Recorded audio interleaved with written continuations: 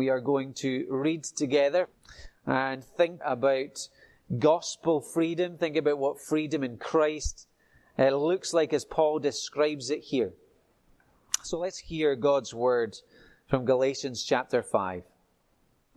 It is for freedom that Christ has set us free. Stand firm then, and do not let yourselves be burdened again by a yoke of slavery. Mark my words. I, Paul, tell you that if you let yourselves be circumcised, Christ will be of no value to you at all. Again, I declare to every man who lets himself be circumcised that he is required to obey the whole law. You who are trying to be justified by law have been alienated from Christ. You have fallen away from grace. But by faith we eagerly await through the Spirit the righteousness for which we hope. For in Christ Jesus neither circumcision nor uncircumcision has any value. The only thing that counts is faith expressing itself through love. You are running a good race. Who cut in on you and kept you from obeying the truth? That kind of persuasion does not come from the one who calls you. A little yeast works through the whole batch of dough. I am confident in the Lord that you will take no other view. The one who is throwing you into confusion will pay the penalty, whoever he may be. Brothers, if I am still preaching circumcision, why am I still being persecuted? In that case, the offense of the cross has been abolished. As for those agitators, I wish they would go the whole way and emasculate themselves. You, my brothers, were called to be free. But do not use your freedom to indulge the sinful nature. Rather, serve one another in love. The entire law is summed up in a single command. Love your neighbor as yourself. If you keep on biting and devouring each other, watch out, or you will be destroyed by each other. So, freedom in Christ, that's our theme for this morning. First thing to say is that Christianity is a rescue religion. It's there at the heart of so many of the stories that people perhaps know really well. The story of Noah, rescued from the flood as God tells him to build an ark. Or Moses, the one who is sent by God in order to set the people of Israel free. King David, who was used even before he was king in order to free the Israelites from the terror of the Philistines and Goliath in particular. All stories of God acting in order to rescue his people, ultimately bringing us to Jesus, God's ultimate rescuer. So it's there in our stories. It's also there in our language and vocabulary. We talk about a movement from death to life, about a transfer of kingdoms being taken from the kingdom of darkness and brought into the kingdom of light, or the kingdom of the Son that God loves. And here in Galatians we have the language of slavery being changed to freedom through grace in Jesus Christ. And this theme of rescue and deliverance, it's there in our fairy tales, it's there in our folk tales. We can think of the story of the princess locked in a castle in a forest, unable to find freedom, perhaps guarded by a dragon or a wicked witch. And who's the hero? The hero is the knight in shining armor, the brave prince who's riding through the forest and sees the fair maiden and vanquishes the dragon and sets the maiden free. It's the gospel in folktale. Jesus is that hero. Jesus is the one who has come to rescue us, to set us free from the power of sin, and also, as we find in Galatians, to set us free from the slavery of trying to prove ourselves, trying to earn our way into God's favor. Jesus is the one who defeats our enemies. In fact, he sacrifices himself so that we might be free. Now, we know that freedom is a big deal today. Brexit emerged from a desire to be free from the control of Europe. Freedom of self-identity and self-expression are really high values right now. People desire freedom from oppression of various kinds. And what the Bible says to us is that Christianity offers what every heart longs for. It offers true freedom because it offers freedom in Christ. So when we come to Galatians 5 and verse 1, it's a verse that's really central to all that Paul has been saying. It is for freedom that Christ has set us free. And what he's going to do in this section, he's going to declare to us, here's what freedom in Christ is, and he's going to defend it over against works religion, as he's been doing throughout the letter, and then he's going to begin to define in this section what that freedom in Christ looks like. How does it play itself out in everyday life? And we'll see much more of that in subsequent weeks. But first of all, let's think about gospel freedom declared. Galatians 5, verse 1. It is for freedom that Christ has set us free. Stand firm then, and do not let yourselves be burdened again by a yoke of slavery. Okay, so why did Jesus come? Paul says Jesus came to carry out God's rescue mission so that we might be set free. So we can picture ourselves locked in a prison cell or in chains as slaves with no freedom. Paul says Jesus came on a rescue mission to free us from, at the end of the verse, a yoke of slavery. And we understand from Galatians what Paul means by that. He means the slavery of thinking that acceptance from God comes from earning it or proving it by our goodness and law-keeping.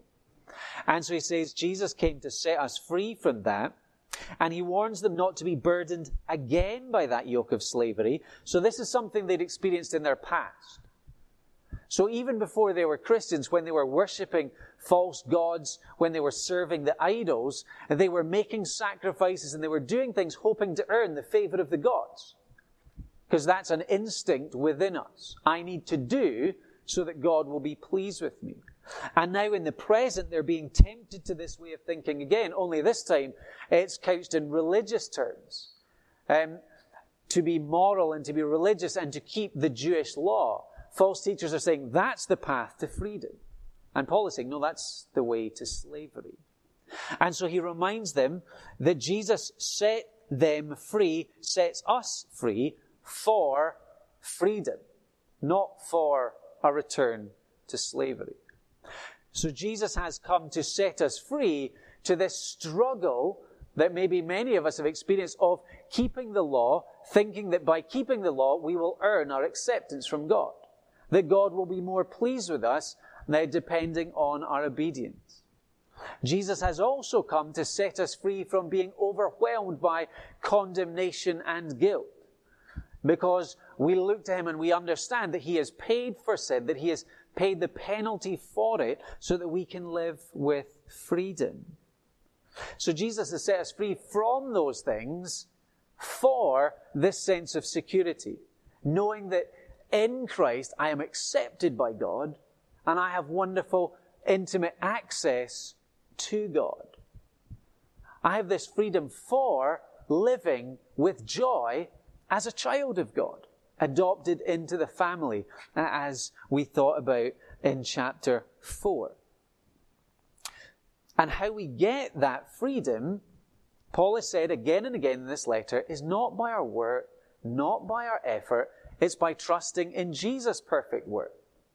It's by recognizing that he is perfectly obedient where I amn't, and that he has offered himself as a perfect sacrifice to deal with sin, to bring us to God. And therefore, because of all that, there is a command here in the middle of verse 1, stand firm then.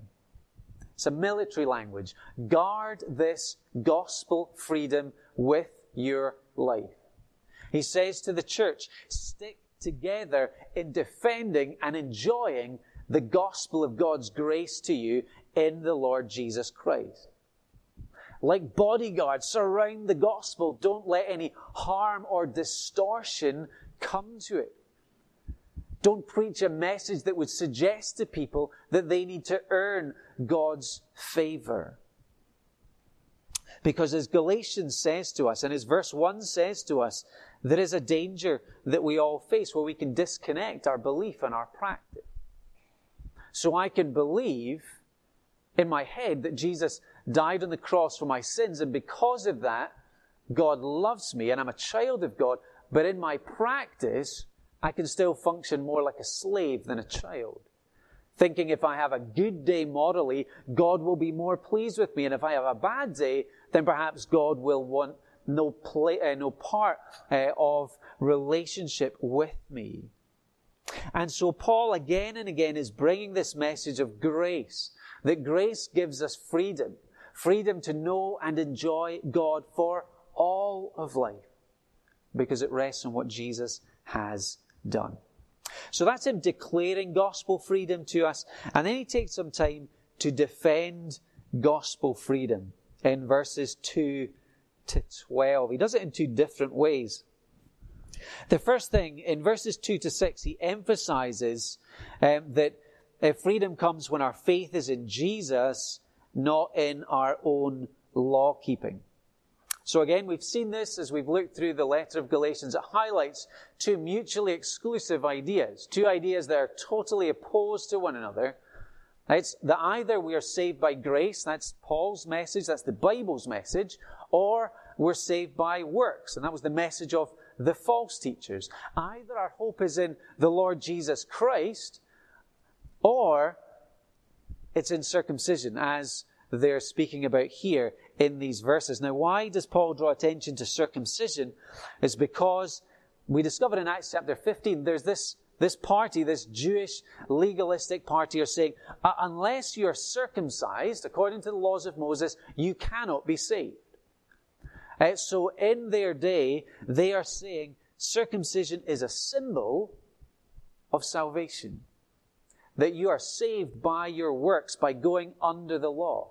In other words, they're implying to this Gentile church, this non-Jewish church, trusting in Jesus is not enough. You need something more. So circumcision is this symbol of trusting in our own goodness and obedience to add to what Jesus did for us. It's a way of thinking, I am contributing to my own salvation. That yes, there's Jesus, yes, he died on the cross, but I also need to do this and that and the other thing if I want to be in the family of God. Something that Paul absolutely denies and rejects throughout the letter.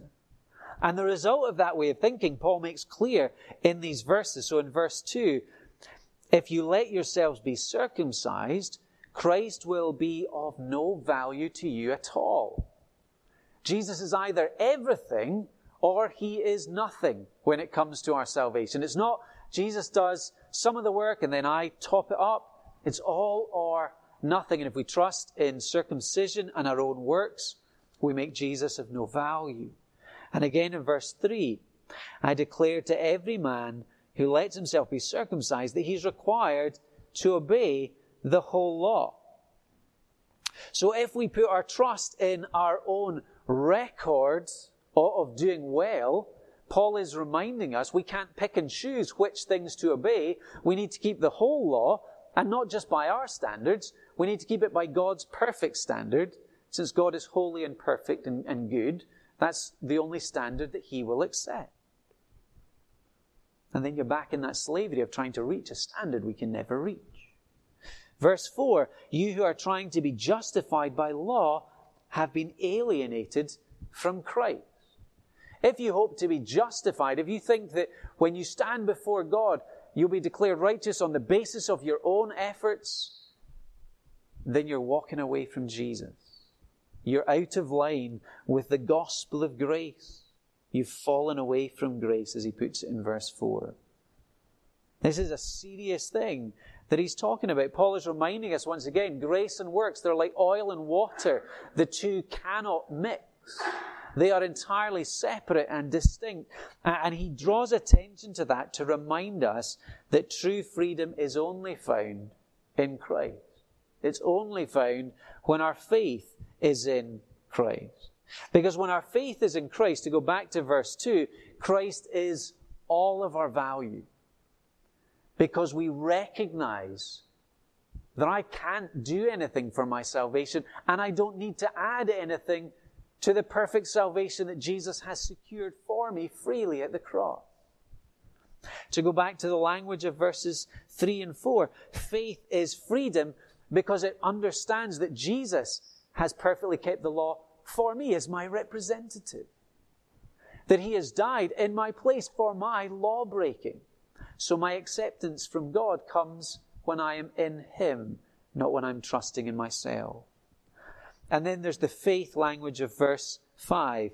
By faith, we eagerly await through the Spirit the righteousness for which we hope. That's so important there. By faith, we wait, not work. We're not trusting and grafting and making effort by ourselves. We're waiting, we're trusting in the work of another. We're waiting for a righteousness that is gifted to us, not one that we earn. We have certain hope, not vague wishful thinking, because the verdict has already been passed.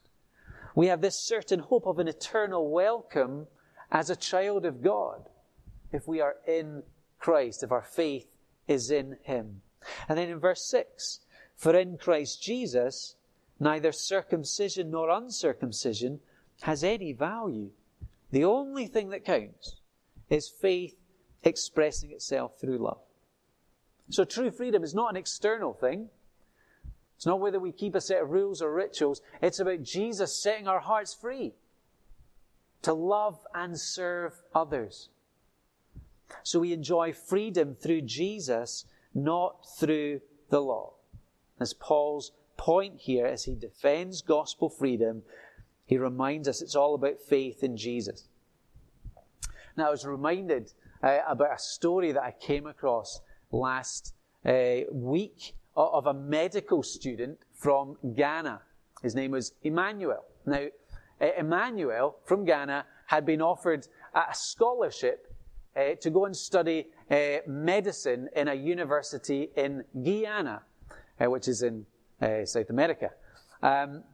So Emmanuel bought himself a ticket, got on his plane, looking forward to this wonderful new opportunity that he was going to enjoy in Guyana, only to discover as he touched down that he'd actually bought a ticket for Goiânia in Brazil, and he was 3,000 kilometers off course.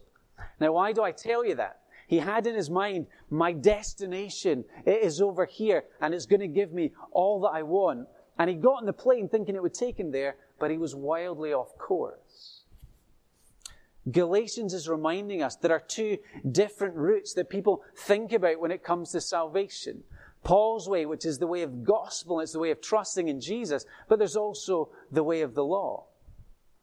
There's the way of the gospel that says, I can't save myself, so I need to trust in Jesus completely. But then there's this other way of law which says, well, I can save myself, I can do something, so I don't need Jesus all that much at all. And we can come to this thing of salvation, we can have the destination of freedom in our mind. I really want to find true freedom, but it's only if we pick the right route that we're going to get there. It's only if we're trusting in Jesus. It's only if we're resting in God's grace that we will, as Jesus said, know the truth that will set us free. So true freedom comes when our faith is in Jesus and not in our law keeping.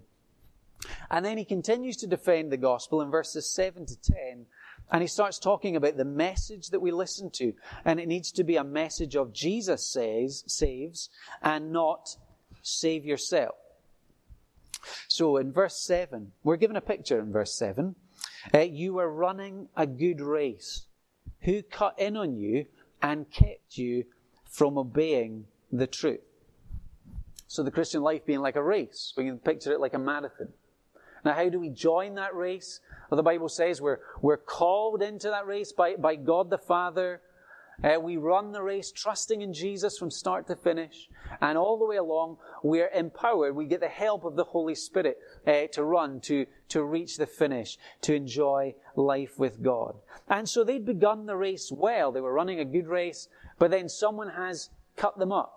You know, we can think about a racetrack and there's lanes. Well, somebody has cut in on their lane so they can't run freely. And in fact, somebody has actually sent them off course. They found this obstacle in their way and they're going off course. They're not following the way of gospel truth. Again, it made me think of the Venice Marathon, which made the news last year.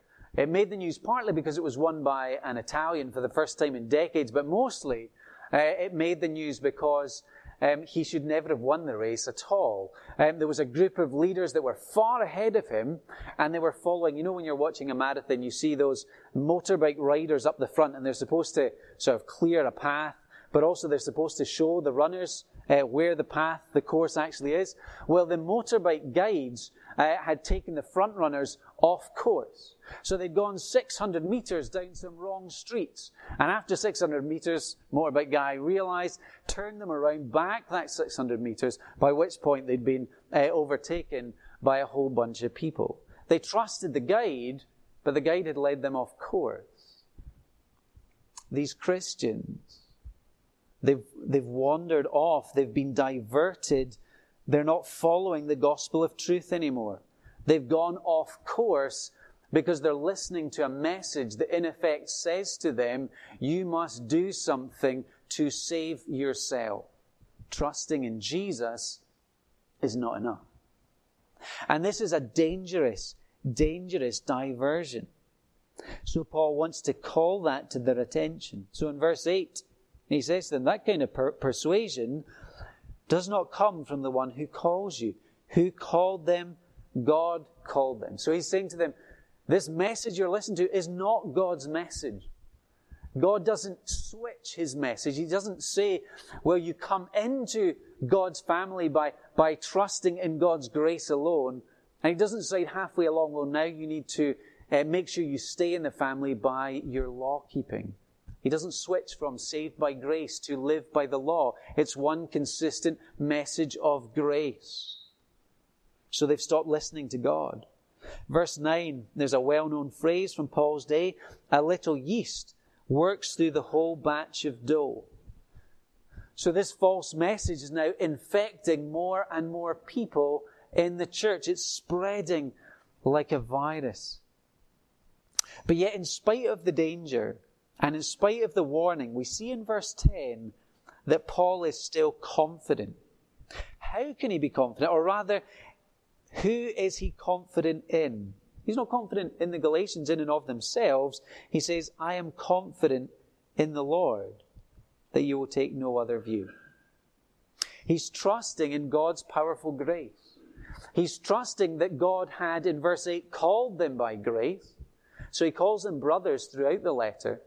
And he trusts that as true believers who've been called by God, they will again come to rely on grace. Yes, they've hit this obstacle. They're beginning to listen to save yourself. But Paul is confident that they will see the error of their ways. That because they're true Christians, they will rely on grace. But the question then remains, why did they ever switch from Paul's message? Why did they switch from this message, this Jesus saves message? And it seems like, again, it's down to these false teachers. So look with me at verse 11, and let's follow the logic here. Brothers, if I am still preaching circumcision, why am I still being persecuted? In that case, the offense of the cross has been abolished. So it seems like these false teachers are going around saying, listen, that person Paul that you were listening to, he teaches circumcision. Paul is going around saying, trust in Jesus, but also become Jewish, add to the work of Jesus to be saved. And Paul rejects this as a complete falsehood, as fake news, as we would call it today. And the logic that he gives is this. He's saying, well, if I was still preaching circumcision, if I was saying to people, look, you have it within yourself to save yourself, that's a message people would like to hear. They wouldn't persecute me if I was saying, basically you're a good person, try a bit harder, and God will accept you. People like that kind of message.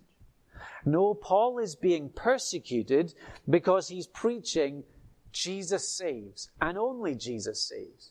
Paul is being persecuted because of the offense of the cross that he preaches. Therefore, he is persecuted. Now, why is the message of the cross offensive? Why does it lead to persecution in Paul's day? Well, because the message of the cross says to everybody that we are weak, that we are sinful, and that we need someone from outside of ourselves to come and rescue us. And that's a very different message from the message of self-improvement that would say, do better, try harder, add some religion, and God will be pleased with you.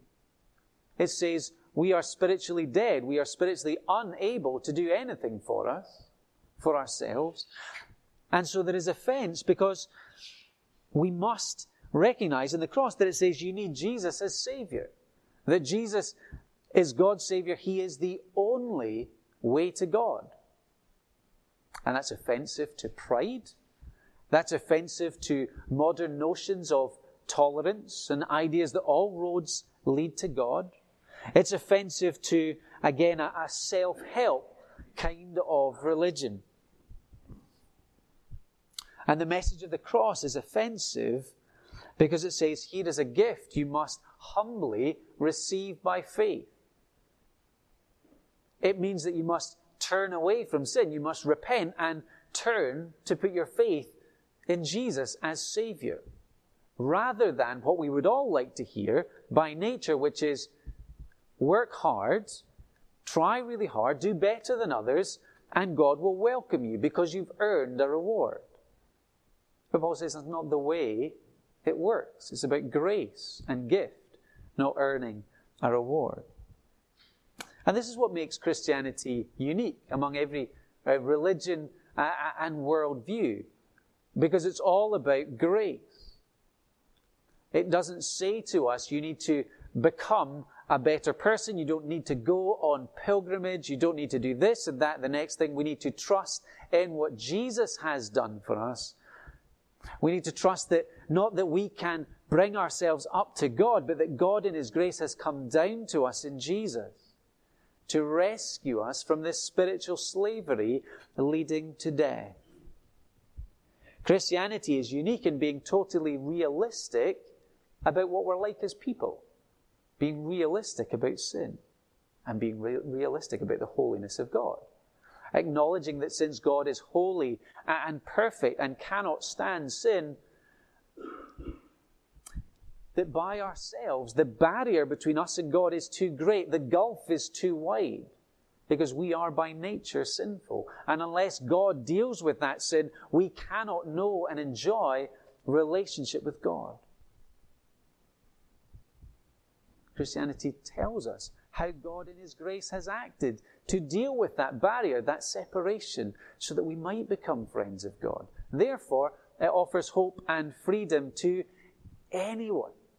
The wonderful thing about Christianity is it's so open. Yes, there's that exclusive message, you must trust in Jesus alone, but it's open to anybody, regardless of culture or background or anything else, if we will trust in Jesus. So he spent some time defending gospel freedom. And then finally, and briefly, let's look at verses 13 to 15 as he begins to define what gospel freedom looks like. What does it look like for us when we have true freedom in the Lord Jesus Christ? Well, according to Paul, it's certainly not, well, now Jesus has set you free, you're free to do whatever you want. You're free to enjoy life without any limits at all. Rather, we discover that the gospel sets good limits and boundaries for us. Living within God's design, living within God's limits is good for us. There is freedom because we know the boundaries. We know life as God intended it to be. So what does this true freedom look like? There's three aspects to it. First of all, in verse 13, we see how it relates to ourselves as individuals. And the emphasis is on self-control. So verse 13, you, my brothers, were called to be free, but do not use your freedom to indulge the sinful nature. So very clearly, we're called to self-control, not to do whatever, not to live however we want. Not, Jesus has saved me, so now I can live in sin, because Jesus will cover that. No, Jesus has acted to bring us out of enemy territory so that we might live a new way. That He gives us the Spirit, He gives us a new heart, new desires, and a new identity as children of God, so that we have freedom to live more like Him, to become more and more like Jesus. That's true freedom, to be self-controlled, to be able to do battle against sin, to be able to actually say, no, I don't want to do that sin. I want to live for God. I want to be obedient to Him. And so freedom involves self-control, saying no to the sinful nature so we can say yes to true righteousness, to living for the glory of God, to be more like Jesus. Freedom as it relates to others, Paul says, is about loving service. So again in verse 13, do not use your freedom to indulge the sinful nature, rather serve one another in love. And then in verse 15, he says, if you keep on biting and devouring each other, watch out or you'll be destroyed by each other. So it seems like within the church, as they've moved away from grace, they're beginning to fight and criticize and oppose. Things are turning ugly. It's not you before me, it's me before you. I come first. My priorities, my rights. Paul is saying that's not what gospel freedom looks like. When Jesus sets us free, He sets us free so we can love others, so we can serve others. And we can do that because in the gospel we find this fundamental security. I know my identity. I am a child of God. I am loved, valued, welcomed, approved by Him. Therefore, I don't need to be fighting for position. I can make myself low to raise others up high because I know God loves me. When we think it's about our abilities and us doing well, we will always tend to compete and compare, and there'll be fighting and devouring. But gospel freedom means that we are free to give ourselves gladly to serve others. And then what does gospel freedom look like in relation to God? And this one is perhaps surprising given all that Paul has said in Galatians. Verse 14, what does he go back to? He goes back to the law. The entire law is summed up in a single command. Love your neighbor as yourself. So gospel freedom as it relates to God means we have freedom to obey. So we need to think about this. So he's been saying to people, you don't try and keep the law in order to earn God's favor. You don't keep the law so you might get into God's family. But he is saying you do keep the law when you're in God's family in order to express your gratitude.